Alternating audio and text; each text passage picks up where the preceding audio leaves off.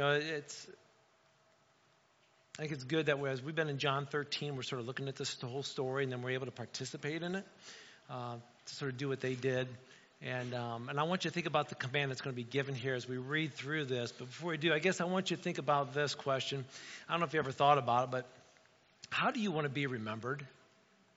I mean, when that day comes, when there's a funeral and people are standing around, what will they say about you? How will they talk about you? How will you be remembered?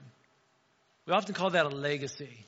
Oh, you remember what they did, what they left behind. And there's a guy by the name of Mark Gastineau, and some of you remember when he played in the NFL, and he was just a defensive player that just created havoc and sacking quarterbacks all the time. And he set the record for most quarterback sacks in a season. And then he got mad because another defensive player by the name of Stranahan came along and got one more than him. Now he holds the record. And this was years ago, but just recently, this past month, Mark Gastineau's come forward, and he's just mad. He thinks there was a time when a quarterback purposely fell down because he didn't want to get hurt, so they called it a sack, and so Stranahan got the count. That's not fair. It wasn't a real sack. He just fell down. So take that sack away from him. Give me the record. I should have the record. And it's like, are you kidding? That was years ago. But what it comes down to is that's how he wants to be remembered. By his record. By what he did on the football field. It's like, and because he didn't have that one sack, he's like, well, I guess I'm a nobody, right? I often tell athletes and coaches that, nobody's going to remember your statistics for the season. Can you think back to the first game, how many points were scored, how many assists were made? Nobody remembers. But they'll always remember their teammates. They'll always remember the relationships through the season with their coaches, with their teammates. That's what people remember. They remember you, not necessarily your accomplishments. So we start off this passage today in John chapter 13 with asking that question, how are you going to be remembered? And I say that because at the end of this chapter, Jesus is going to say, this is how you're going to be remembered. So we'll get to that spot, but I want you to think about it. We're going to get there. How are you going to be remembered? How will people know who you are, what you stood for? So as here we are, John chapter 13. Go ahead and turn there. We'll start in verse 18 eventually. But let me give you a quick recap from last week to sort of catch you up to speed. We talked about the disciples coming together in Jerusalem. They're meeting in an upper room. They're celebrating the Passover. They just did the Last Supper, like we just participated here. And now they're having discussion, right? But before all that, when they first walked in, the disciples, they've been walking with Jesus and seeing his incredible miracles and touched the people that won't be the untouchables and healing people and walking on water and loving people, teaching great things. He's doing all these wonderful things, and he's like the greatest, right? But the amazing thing is, as they're walking into the upper room, they're having a discussion about who's the greatest disciple. So they're arguing about it. They walk right past the servants' water basin, in which they should have actually grabbed onto. But as they're looking at what Jesus has done, we remember that Jesus is God in the flesh. God is love. Scripture even says in 1 John 4:8, but anyone who does not know God, for God is love. God is love, period. It's not like, well, he's sort of this way at times. This is his characteristic. This is his DNA. This is an attribute of God. He is love. It isn't like, well, sometimes he's loving.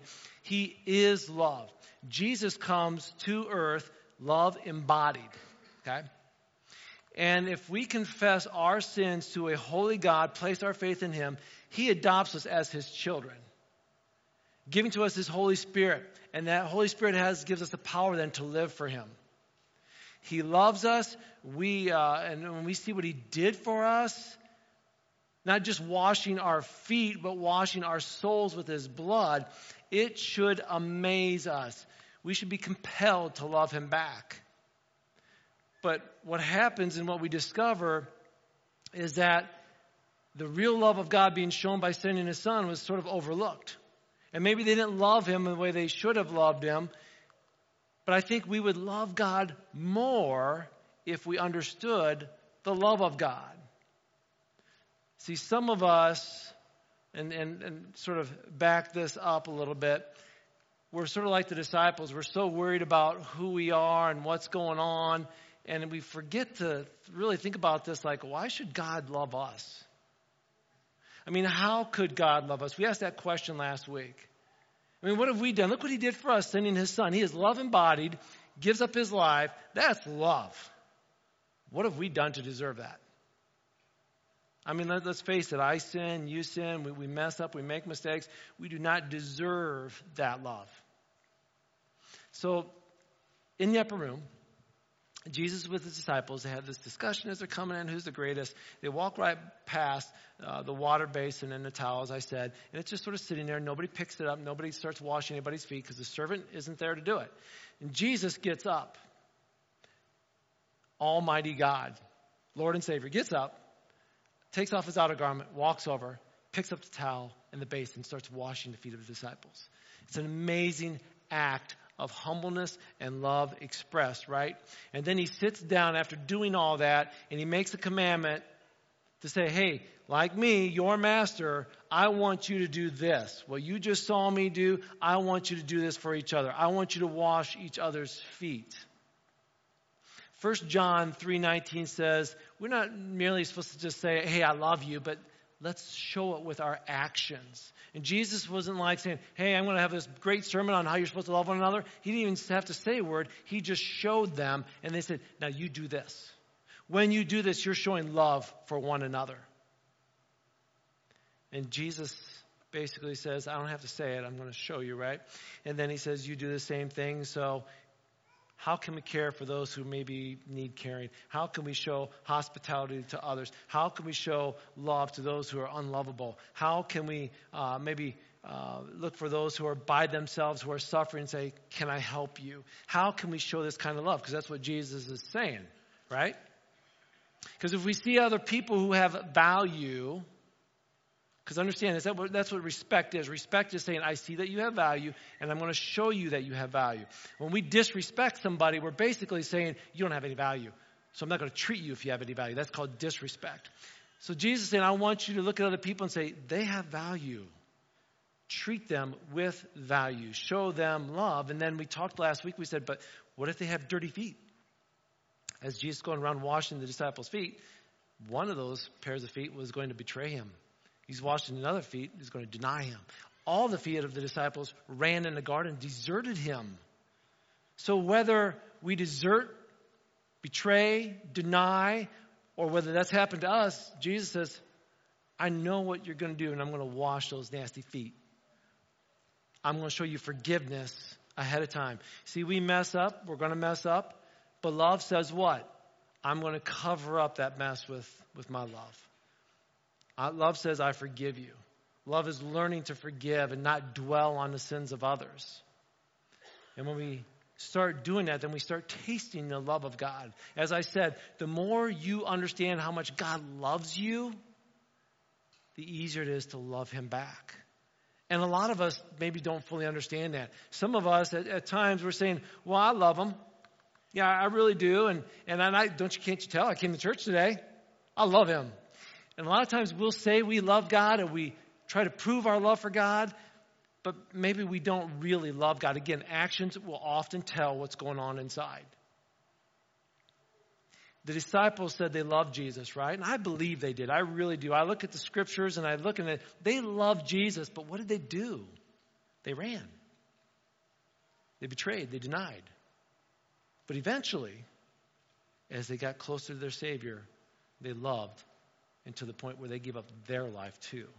It took a while. But I was looking at this, and it took me out of the New Testament, the book of John, where we're at right now, to the Old Testament. So I'm going to put this up on the screen so you can see this. And you don't have to turn there, but it's in the book of Malachi. Because God was confronting his people on, I'm going to call this fake love. Okay? And he says, because God is true love, he says, this is fake love. He goes, the Lord of heaven's armies says to the priests, a son honors his father and a servant respects his master. If I am your father and master, where are the honor and respect I deserve? See, before Jesus arrived on this planet, God would speak to his people and through prophets and other people. And they would say, you know what, I want to show my love back to God by offering a sacrificial lamb. So they would make a sacrifice. They'd take that lamb in, and they would put it before God and say, God, I love you. Here's my sacrifice. And also, forgive me my sins. I know I've messed up. And that's what they would do. Okay? So in Malachi, God says this. Whoa, a second. I want to address this whole sacrificial issue. You all say you love me, but what did he say? He goes, see, a son honors his father, and a servant respects his master. That's the way it rolls, right? But if I'm your father, if I'm your master, if I'm your God, where's your honor and respect? Why would God say that to his people? Because here's what's going on. When you come with your sacrificial lamb to God to offer him, you give him your best. That wasn't happening.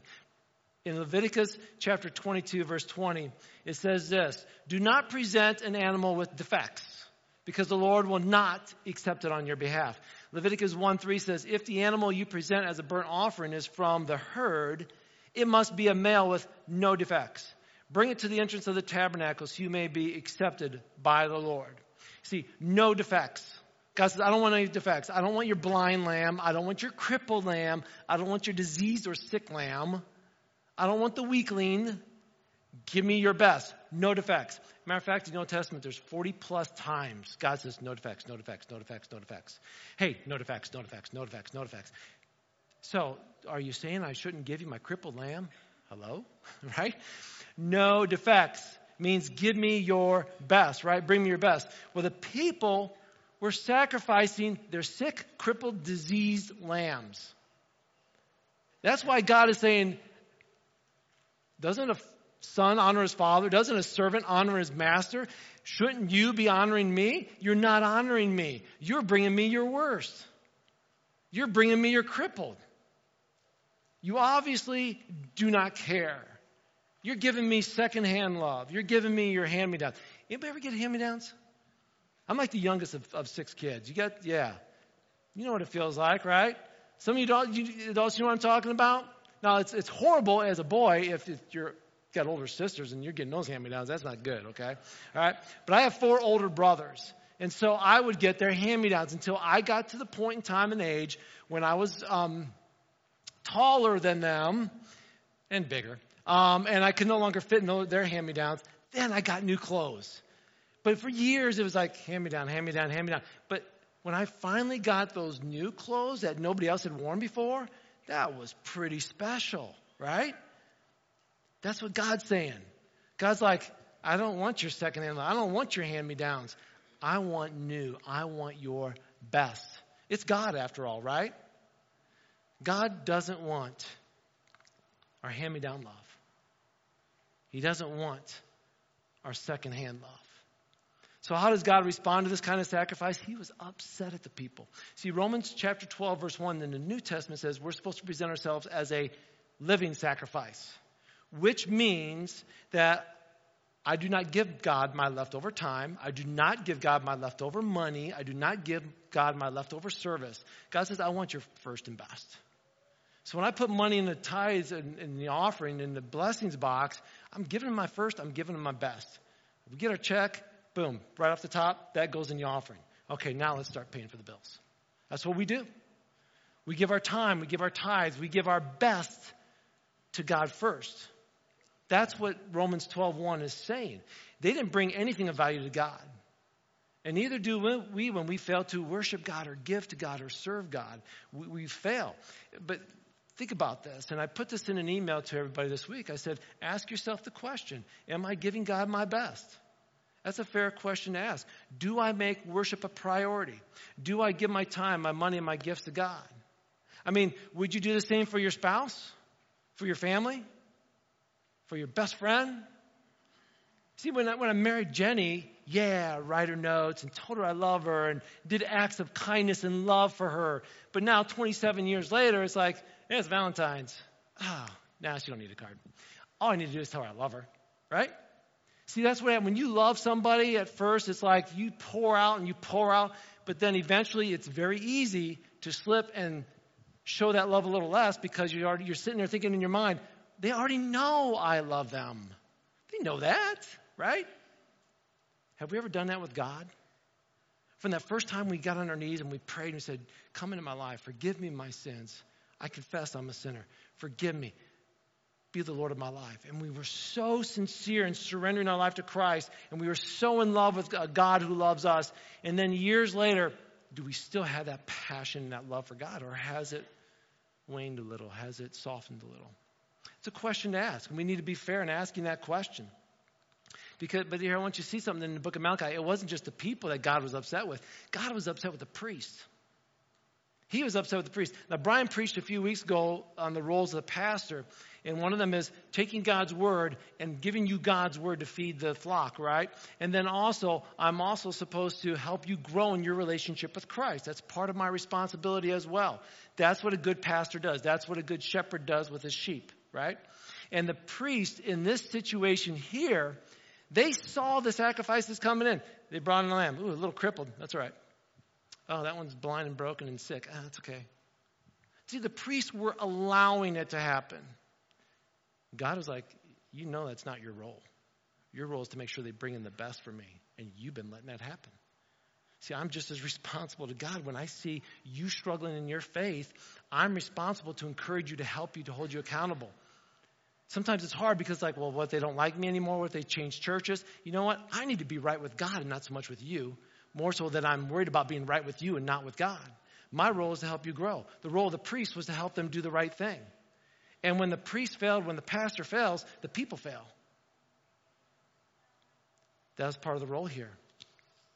So I look at that scripture and it's like, start asking, okay, what is true love? What is fake love? Fake love says, I love you, but I'm not going to do anything about it.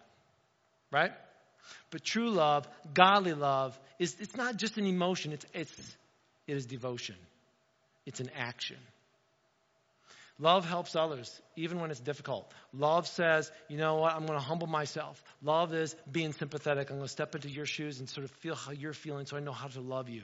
Love is forgiving. Love is evangelistic.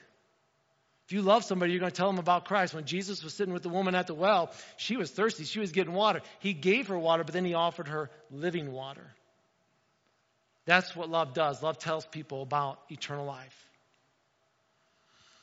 After this, we read that Jesus is going to predict his betrayal. So let's pick it up here in verse, I guess we never did read it, verse 18. So let's go to 18, John chapter 13, 18. I'm not saying these things to all of you. I know so well each one of you I chose. The scriptures declares, for who shares my food has turned against me. And this will soon come true. I tell you this now so that when it happens, you'll believe I am the Messiah. Truly, anyone who welcomes my messenger is welcoming me, and anyone who welcomes me is welcoming the Father who sent me. And then as they take part in this Last Supper, verse 21, it says, Jesus was in great anguish of spirit, and he exclaimed, the truth is, one of you will betray me. The disciples looked at each other wondering who it could mean. One of Jesus' disciples, the one who loved, the one Jesus loved, that's John, was sitting next to Jesus at the table. Simon Peter motioned to him and said, ask him who would do this terrible thing. Leaning toward Jesus, he said, Lord, who is it? Jesus says, it's the one to whom I give the bread dipped in the sauce. And when he had dipped it, he gave it to Judas, son of Simon Iscariot. As soon as Judas had eaten the bread, Satan entered him, that's Judas, and Jesus told him, hurry, do it now. None of the others at the table knew what Jesus meant. Since Judas was the treasurer, some thought Jesus was telling him to go and pay for the food or to give money to the poor. So Judas left at once, going out into the night. Picture this scene. Jesus is predicting his betrayal. It says he's troubled. He's full of anguish. And he says, one of you is going to betray me. It was Judas. We know it's Judas, right? Judas, but nobody else knew. As you read that scripture, nobody knew it was Judas. One of you is going to betray me. Did any of the disciples like, it's got to be Peter? No. It's got to be Judas. Oh, yeah, Judas. Nobody knew. Even Peter's like, hey, John, you're sitting next to Jesus. Ask him, who is it? See, they're sitting at this triconium table. It's a low table. They're leaning on their left arms. They would eat with their right hand, and they would be leaning back, so there'd be a person by them and then the person right here in front of me. So John was, let's say, I'll be John. I'm here. Jesus is right here. It says John leaned back into the chest of Jesus to talk to him, right? So Peter's like, ask him. hey, Jesus, who's going to betray you? And Jesus is like, whoever I dip this in and give it to, that'll be the one. Hey, Judas, here you go. Now, understand this. When they came in, they're arguing about who the greatest was, right? Who's the greatest? Who's the greatest? And as Jesus gets in, he says, hey, Judas, why don't you sit on my left? You know what the left is? That's the position of honor. Jesus put Judas in the position of honor. And then here's John on the right. Nobody knew it was Judas. He had deceived everybody so well.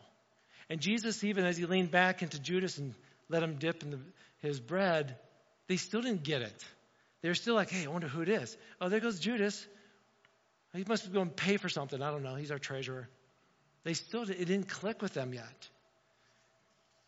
And it says that Satan entered Judas, and it was night. Now, you know in the book of John, night and dark is always contrasted. Light, dark, good, evil.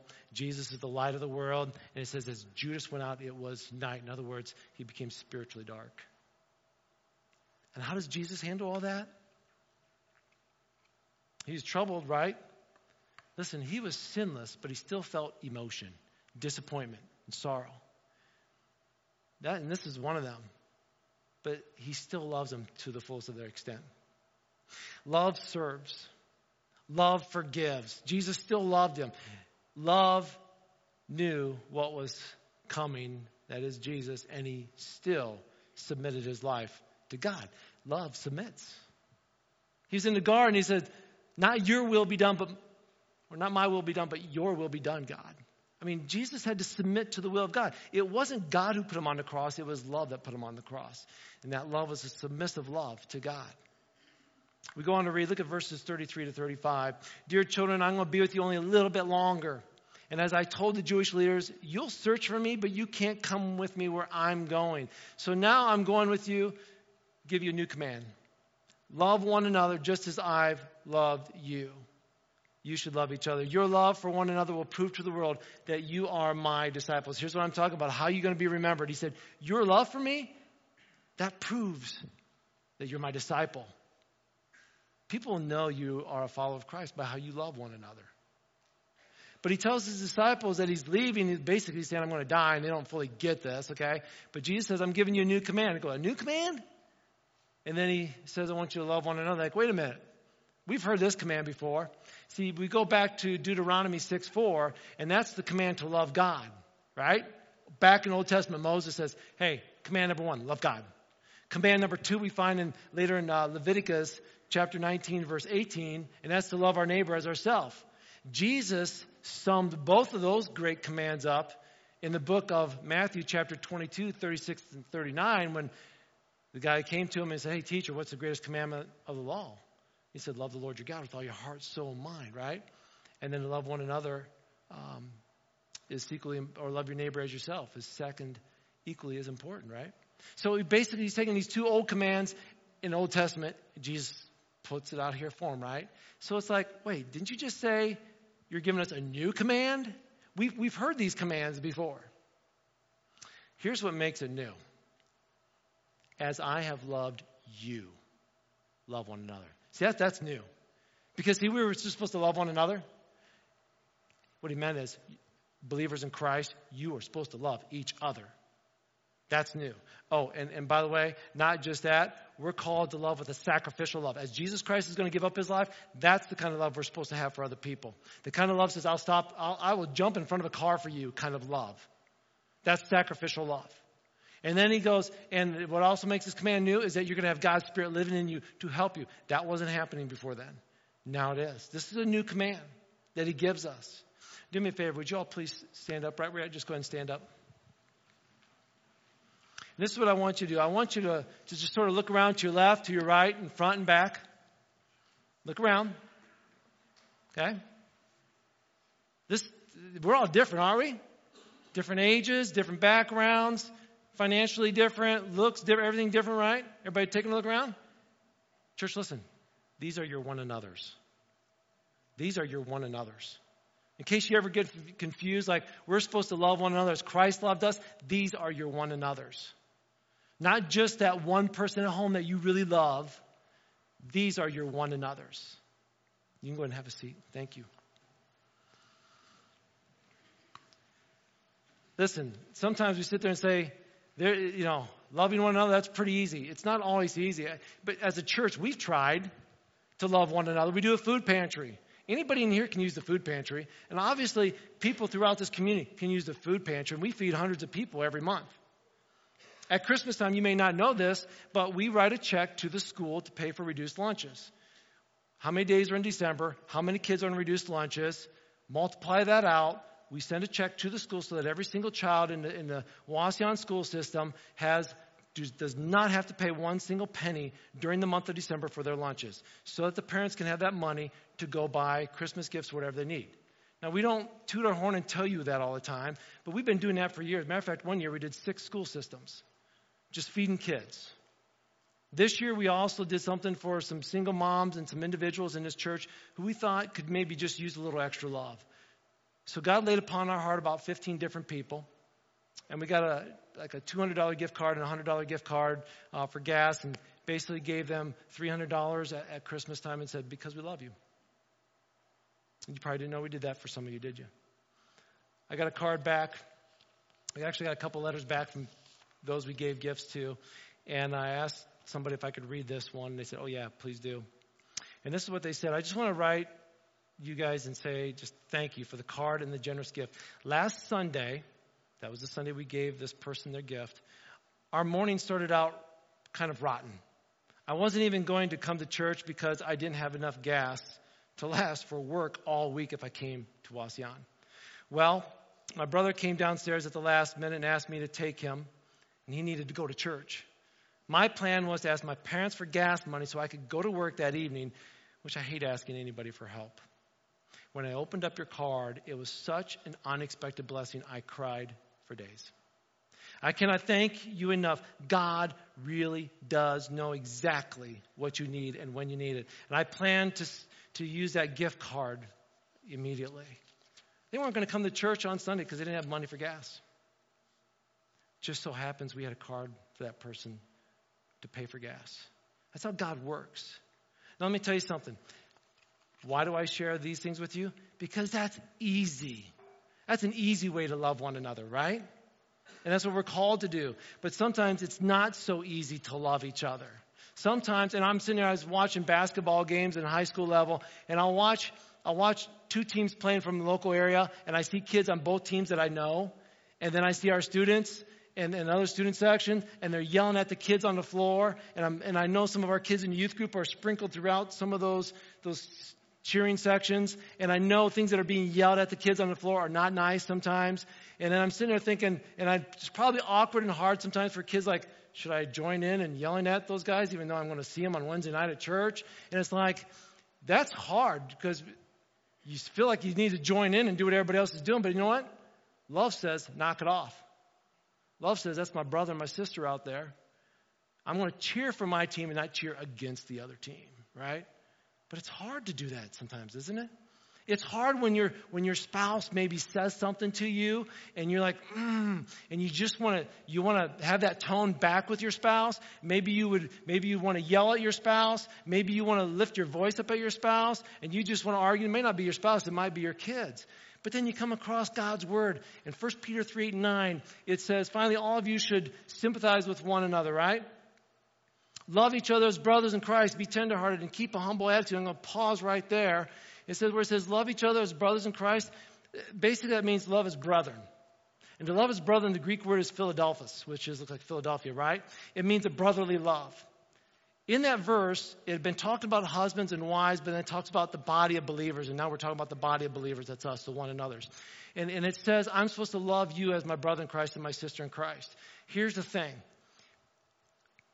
Men, I don't know if any of you would ever come in here to church and just yell at my wife. And I hope I would never come into the church and yell at any woman. I would never hopefully raise my voice or have a mean tone with any woman in this church. Right? You know why? Because you're my sister in Christ.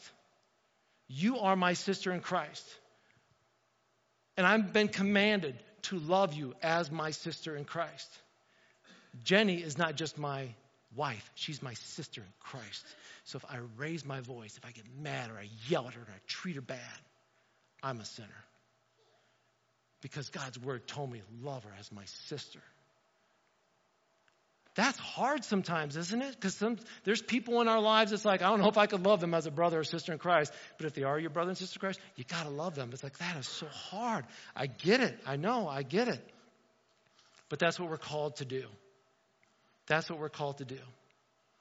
And that's why it's so important to understand you can't do it without Christ in you. Without Christ's Spirit working in you, it's hard to love others. Let me give you a little help. We're going to wrap this up. 1 Corinthians 13, starting in verse 4, says, love is patient, love is kind. What if you were to just take the word love out and then insert the name Jesus? Because after all, he is love embodied, right? Just sometime write it out and substitute word Jesus, and then write it out again, but this time substitute your name in there. Rex is patient. Rex is kind. Rex is not jealous or boastful or rude. Then I'm sure as I'm writing that, I'm going to go, oh, well, I was yesterday. Right? Oh, I blew that one. Make this a prayer then. God, help me to be patient. Help me to be kind. Help me to embody love like you did. I asked the worship team to come forward. Here's the thing. Before I can love like that we're being called to love, I have to taste the love. I have to experience the love before I can dish it out. How's your relationship with the God of this universe? How's your prayer time? How's your time in reading God's word? See, he loves to talk to us through his word.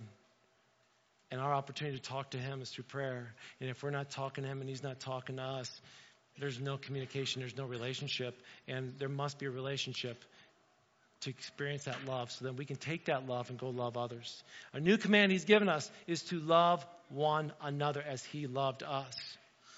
Simon Peter said, right after Jesus gives this incredible command, what does Simon Peter do? He's like, hey, Lord, where are you going? Like, boo, squirrel, right? You know what I'm saying?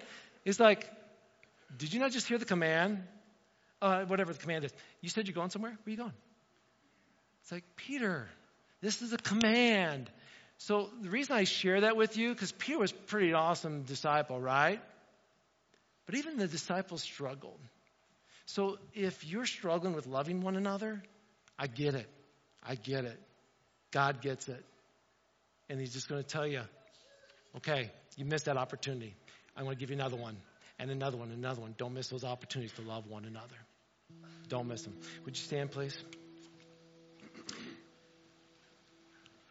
God commands us to love one another. Listen, God's not creating the world today. He already did that. God is not sending Jesus to die for us. He already did that. What God is doing is working in us Christians through love in order that others that we do who maybe do not know him will know him. Love as Christ loved us. Heavenly Father, what an awesome God you are. I thank you, Lord, that we could worship you. I thank you we could take time today to remember you in the communion. But God, you did that with an incredible love. And after doing communion today, we have to ask ourselves, am I loving others as you've loved me? It's not easy, but we know we can do it because your Spirit resides in us. So God, thank you. You are a faithful God.